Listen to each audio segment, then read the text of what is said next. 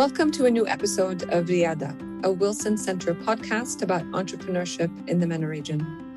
I'm Marissa Khurma, your co-host and director of the Middle East program at the Wilson Center. And my co-host from Amman, Jordan is Imad Shawa of the Howdy Arabia podcast.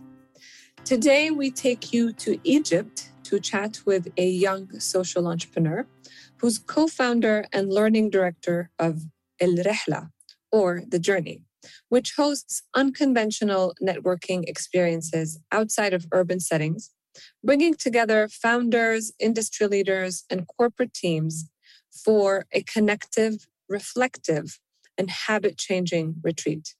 It's focused on creating a more connected community of professionals. Dalia, it's a pleasure to host you on ElRehla. Thank you so much for joining us. Happy to be here. Thank you. So I guess our first question is always, what is your story? How did you come about basically conceiving ElRehla? And you've been at it now for more than 7-8 years. So tell us your story. Yes. So we're like a group of co-founders here from Egypt. All of us are local. And when we first started off, before we even worked on the project, we were working on an entrepreneurship reality TV show called ElMashroua. And it was a combination between Shark's Tank and Dragons and The Apprentice. It was a combination between those two formats. And our work inside this reality show was trying to create communities around different governorates in Egypt, where we get youth in Egypt to connect locally in each of their different cities and figure out how can they use each other's social capital and, make their ideas move from an idea stage into a real life project. Mm-hmm. And so we were hosting 3 or 4 hour networking events, but we noticed that the depth of those networking events had its limits. And so my colleague, the other co-founder, she said that when people travel together for 3 or 4 days, the depth of the connections are much deeper. And so she said, let's take 3 or 4 hour networking events and extend it on to 3 or 4 days. And that's kind of where the story started off, where we branched out of our previous job that we were working in.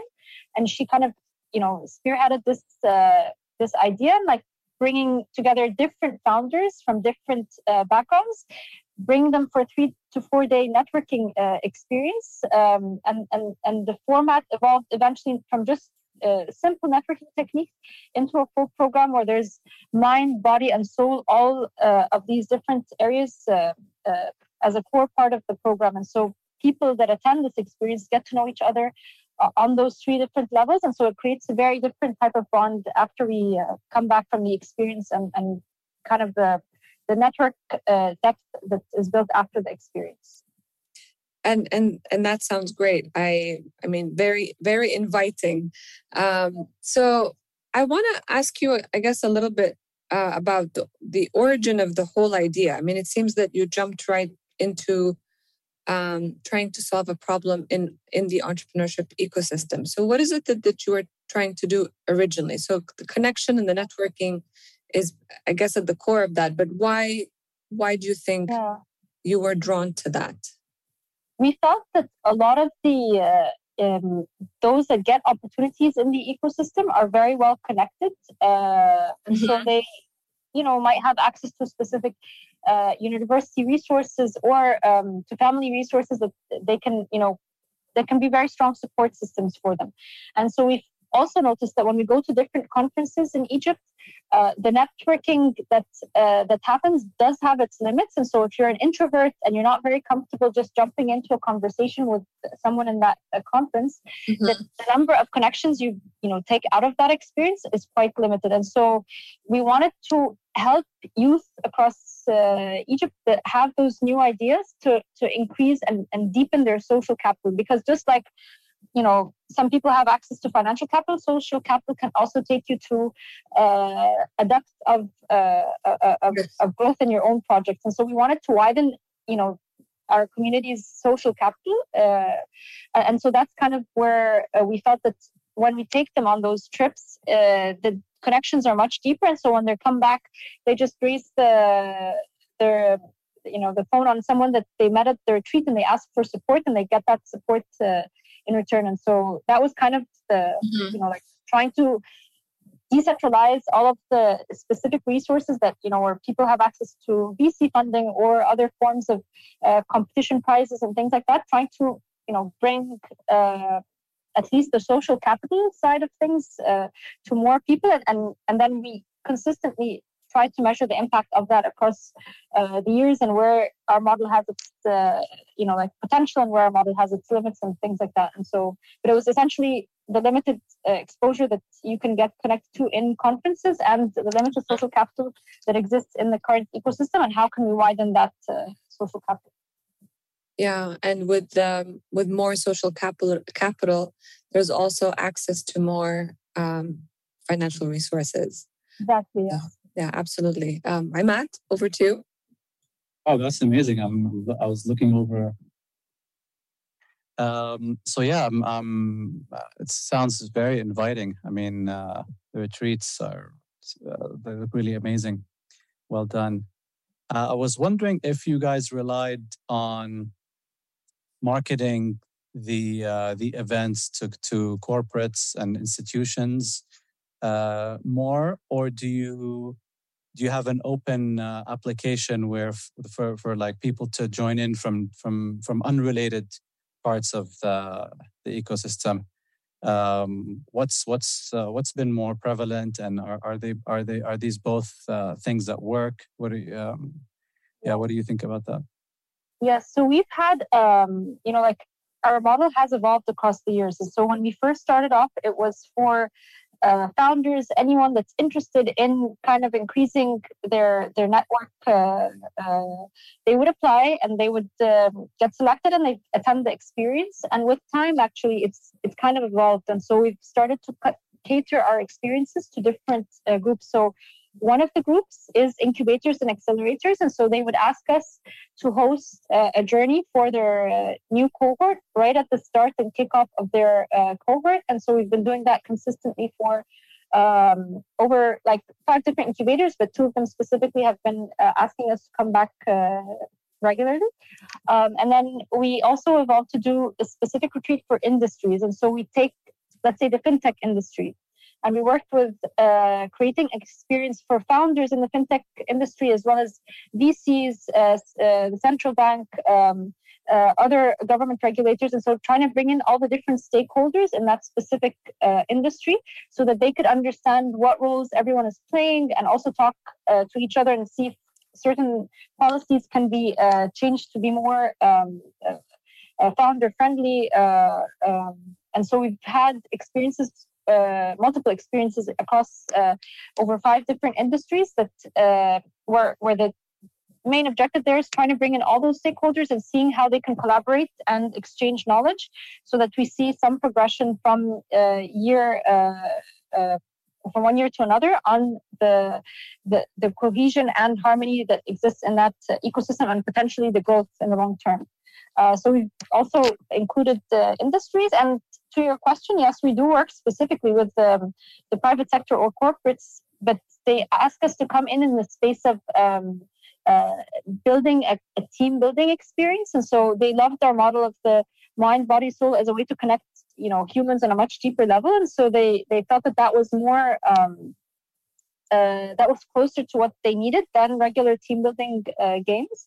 And so they asked us also here to come in with our model and take their teams on this type of journey where they get, by the end of it, to get to know each other on a much deeper level. So we've had those different, groups, founders, corporates, incubators, and accelerators, and industries. Those are kind of like the mix, but definitely corporates are a big, important group that we also work with. Mm-hmm. Amazing. I was also wondering if you found this to be a successful avenue for people that are not in the tech space or the accelerator startup landscape, people that are in traditional sectors, let's say restaurateurs or traditional businesses. Do you feel like that those kinds of old school sectors are also there's room for them to also experience this type of experience? Yes, for sure. Like we have, for example, we've worked with NGOs or like founders of traditional businesses. They've attended our education retreats, our migrants and refugees retreats, and so we've had like the specifically the industry-based retreats. They cater to anyone that works in that specific sector, but not just anyone. It's more of like the key stakeholders, and those could be traditional businesses, they can be NGOs, they can be governments, they can be startups of scale-ups, founders of scale-up organizations. And so there is that mix, but maybe more so that you can see them in our industry retreats than the other retreats. We also have traditional businesses that definitely attend our founders retreats, and so we do also allow them. It's not like it's fixed or closed to a specific type. No, so they also do attend our normal founders retreats, and the value that they get is just the wealth of peer-to-peer exchange. And so they kind of have, whether you're a scale-up or just an early stage founder, like the wealth of peer-to-peer exchange, that these are insights from the ground, not from theoretical resources or from resources that maybe like learning that exists in another market, but maybe it's not very relevant to the local market. They also get a lot of insights from those peer-to-peer exchanges. Okay, great. Really, really interesting. And it just got me thinking, because you've worked with so many different industries and at all levels, private sector, non-governmental, etc. I'm wondering now, 8 years in, how are you measuring your progress? Like what do your KPIs look like, for example? Okay, so we have, because half of the founders were very business focused, half of the founders were very impact focused. So we do have across the organization, we do focus on both levels, both the impact and on the business side. And so like the KPIs traditionally on the business side is the revenue, the net profit margins that we're getting, the number of retreats we're able to do, the number of sectors we're able to kind of be the first ones to enter. So there's the typical type of KPIs on a business level, but what's exciting, what helped us get ahead is more looking at the impact of these experiences. And so we've been consistently investing in outcome measurement. So every 3 or 4 years, we have an independent organization come in and measure the outcomes on what happened to those alumni, or how do the alumni of these retreats feel about it some years down the road, and what kind of changes have happened for them and their organizations. And so we've been consistently able to measure the number of collaborations that have happened between stakeholders. It's over 80% across our different industry retreats. We've seen over 80% collaborations kick off, and we've seen impact not just on the business level, but also on personal level. And so when we come to do those outcome assessments, we measure it on the personal level, we measure it on the business level, both on the level of their organization, but also on the level of the ecosystem as a whole. And so we definitely have a long way to go. The reports also show areas where we need to get more governments to attend, for government representatives to attend, for example, because that can help multiply the impact. But definitely there has been, and it's felt by all of those that attend, there is a value in creating that network between the stakeholders. And so that's where, that's how we've been able to consistently get more and more clients every year, because of the value that they see in these experiences. And if I may follow up, Sure. Before I turn it over to Ahmad, because you mentioned the government, that you saw some sort of gap there. So if we want to zoom into the role of the government in supporting and strengthening the ecosystem, how would you describe its role? So what we've been seeing from the retreats, some comments, but definitely it's not comprehensive, but they a lot of the founders would like a direct channel to be able to talk with some of the decision makers. So this is when it comes to changing, for example, if we take the fintech industry, they would like the direct channel to talk about specific policies, if they could be modified or added, or, on a policy level, they have a lot to say, and requests that would really make specific, startup ecosystems grow in that direction. And so on the policy level, that's something they can also,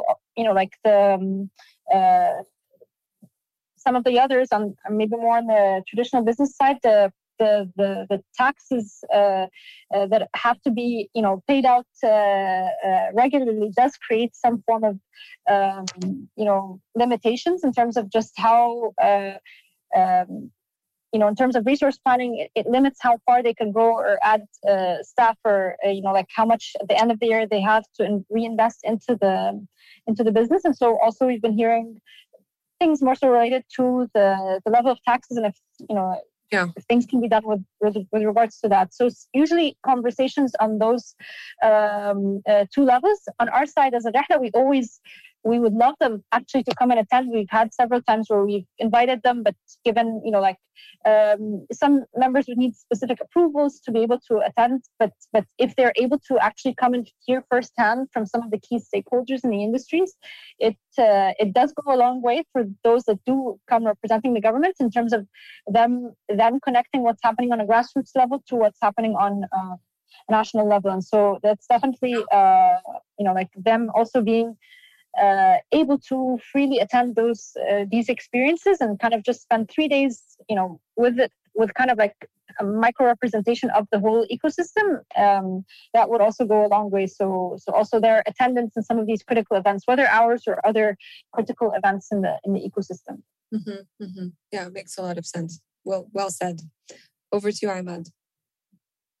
How have you found Egypt's natural beauty and the vastness of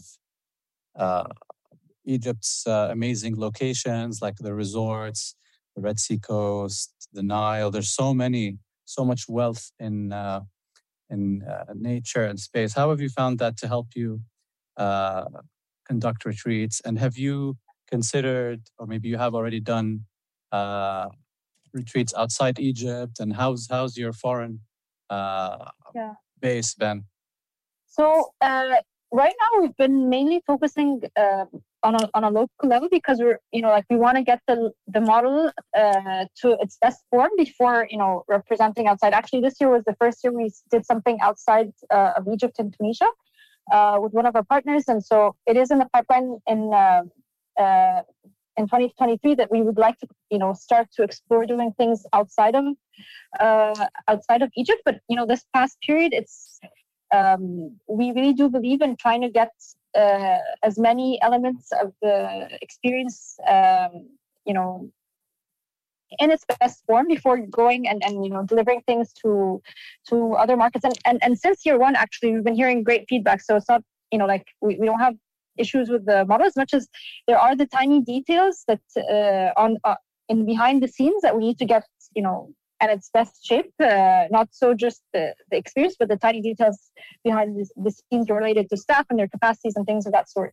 And so definitely it's in the pipeline for 2023. But when we come to reflect on the experience of the beautiful locations in Egypt, it's definitely a core part, and it's actually written in our outcomes assessment how far these locations actually help in creating a much more grounded experience. And so just a level of honesty that people kind of slip into when they're in a beautiful setting is a very different kind of space than if you're in a closed up conference room in Cairo. And so the whole point of us kind of getting out of Cairo is that we would find a location with a space that isn't blocked by four walls. Sometimes in summer we don't have the luxury of that. We would need to use indoor conference spaces, but we try to make it as retreat friendly as possible. But definitely the locations are a critical part of our formula, and so we try to make sure that we do have that element in the mix whenever we can. And so what are some of the challenges that you face as basically, a social enterprise? And what are some of the challenges that you've heard others talk about in your retreats in the entrepreneurship ecosystem? So, personally, in the very beginning, you realize just how much it is a challenge as a female founder to be taken seriously or seen as someone that would eventually, like, it was a regular question: are you doing anything next to the project? Is this just like a part-time thing? When are you going to finish that project and kind of slip into like another role? For example, they'd want to headhunt me into their organization, for example. So I wasn't being on a personal level first. I wasn't being taken seriously, and that's kind of something you hear from other female founders, that you're not taken as someone that will be able to take it all the way to a scale up or anything of that sort. So that's definitely one big thing that does have its impact, and you can see it even in our scale up retreats, because we have retreats for founders dedicated just for scale up founders on that level. And so the number of women, it's usually like 90% male and like maybe 10% female. It's like, or even less. So like it is a challenge. It's not inviting for females. A lot of the incubators and accelerators are trying to offer support. So I'm not saying that the ecosystem enablers are, there's anything that's happening from their side. In fact, that they're actually supporting more and more women. But those that are actually able to make it from one stage to another is so low. So it's sad to kind of see lack of representation on in that space. So that's on that level. When it comes to like other issues, definitely access to like a lot of the community always are looking for business developers, or they're looking for marketing experts, or they're looking for app developers. That's kind of like the main kind of theme.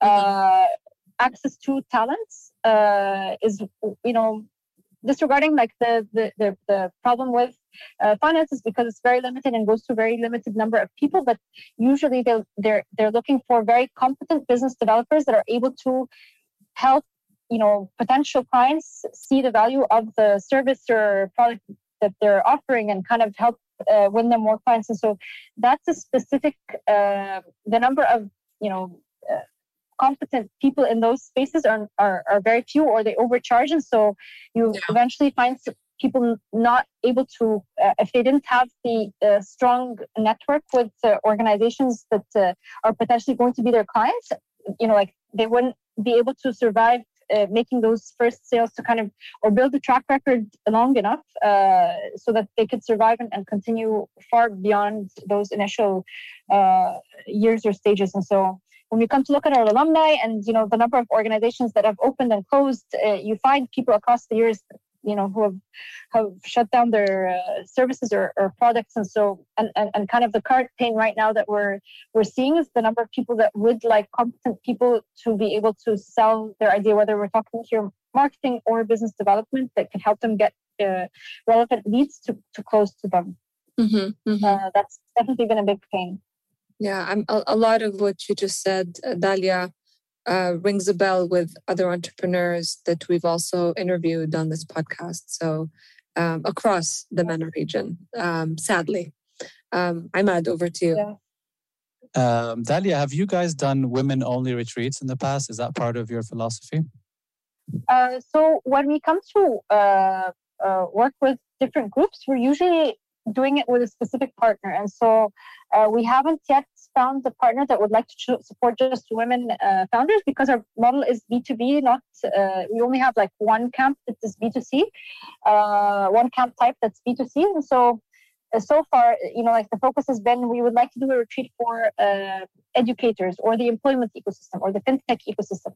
So we are still trying to advocate for a women's only retreat. And so hopefully in the coming months, we get to close one of those retreats, because it is my personal ambition, as well as the other co-founders, because we're the full directors team is actually all of us are women, and so we are hoping to do a retreat just for women. And so these organizations that cover the cost, they cover like 80 to 90% of the cost, because otherwise the ticket would be quite costly for one person. So we usually try to cover it through a corporation or an NGO.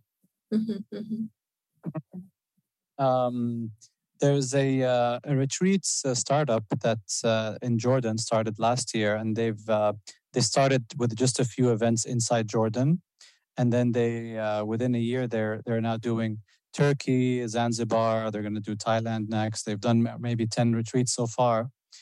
Pretty successful, but it's mainly non-corporate. It's literally just health and meditation and wellness.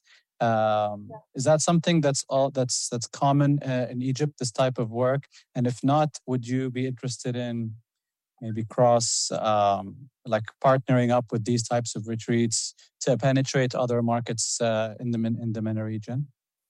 Of course, like the whole idea of ElRehla actually started with, like we were part of the story that I missed out in the beginning is that we were initially a collaboration between my colleague who came up with the idea and another organization that was also thinking about the same idea.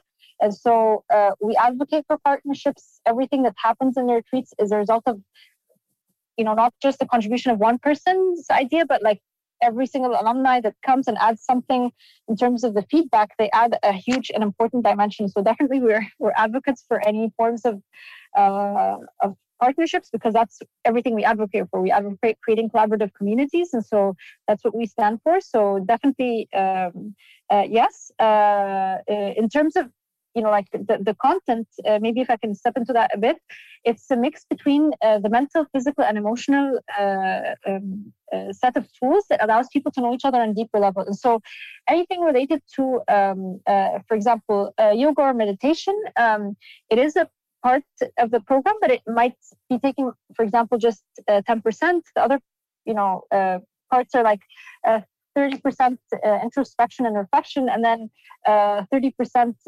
business dialogues and conversations about business through like specific tools that we use. And then the last 20% or so is for physical activities in terms of like kayaking or diving or games that involve a lot of movement to get people moving. Sometimes also like that component involves like arts, and so we do like art related or game related activities at night after dinner. And so whatever the partnerships that we do, they would come, like we would combine those together. But just to kind of mention that it isn't, because when people think retreat, they think it's like where we just really kind of disconnect from the noise and relax or meditate. And but it's just to kind of iterate that it is a retreat in the sense that we do get out of Cairo and we do some things that involve relaxation, but the majority of the experience is more networking based in a relaxed and grounded setting. If that makes sense. Wow, Dalia, those activities you mentioned really makes me wish there was summer camp for adults every summer. A lot. They exist in the States, at least. A lot of them exist in the States. But in Egypt, there wasn't that going on. And so it's really been, refreshing for people here, at least, to have that experience. Yeah, absolutely. And as you began telling us about your story and explaining the why, community is at the heart of this. Networking is at the heart of this. And that's what we're hearing from so many entrepreneurs. So a wrap-up question for you, Dalia. Since this month is all focused on youth, International Youth Day was just commemorated on August 12th.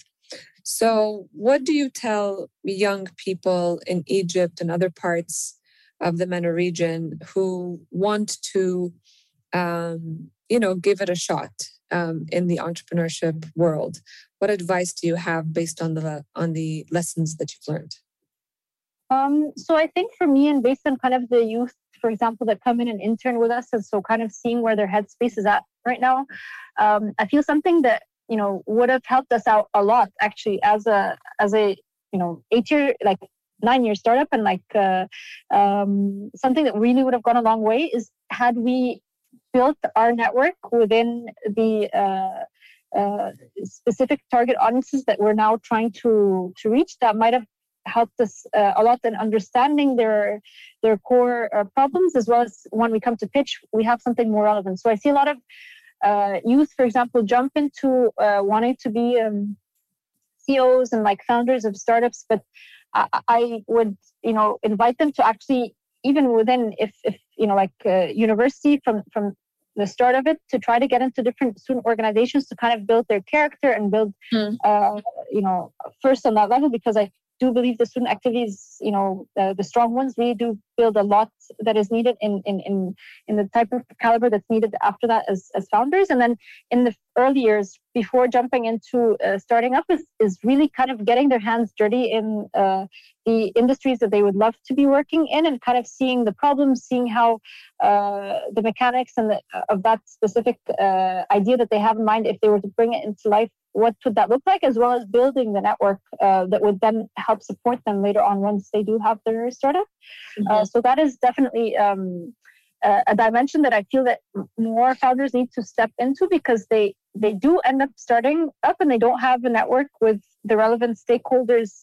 And obviously, like, we still are, running retreats, but we don't always have the relevant ones that they would like to connect to in our retreats. And so that's why I definitely advocate that they work in that sector for a number of years. And we have seen a trend that those that are scale-ups and are able to continue, they usually jump from the corporate sector into starting their startup. And so, like, they've been in the field for a number of years before kind of starting their own thing. And they're the ones that have access to funding, and like they're the ones that are able to take it from just a early stage startup to a scale up. And so, at least the trend in Egypt. And so for our market, I would definitely recommend work closely with founders, even if you're gonna, work in a startup in the specific industry you're interested in, but just get your hands dirty enough around people that are working on the problem. And so once you do have where your gut feeling tells you it's the right time to start, you've already built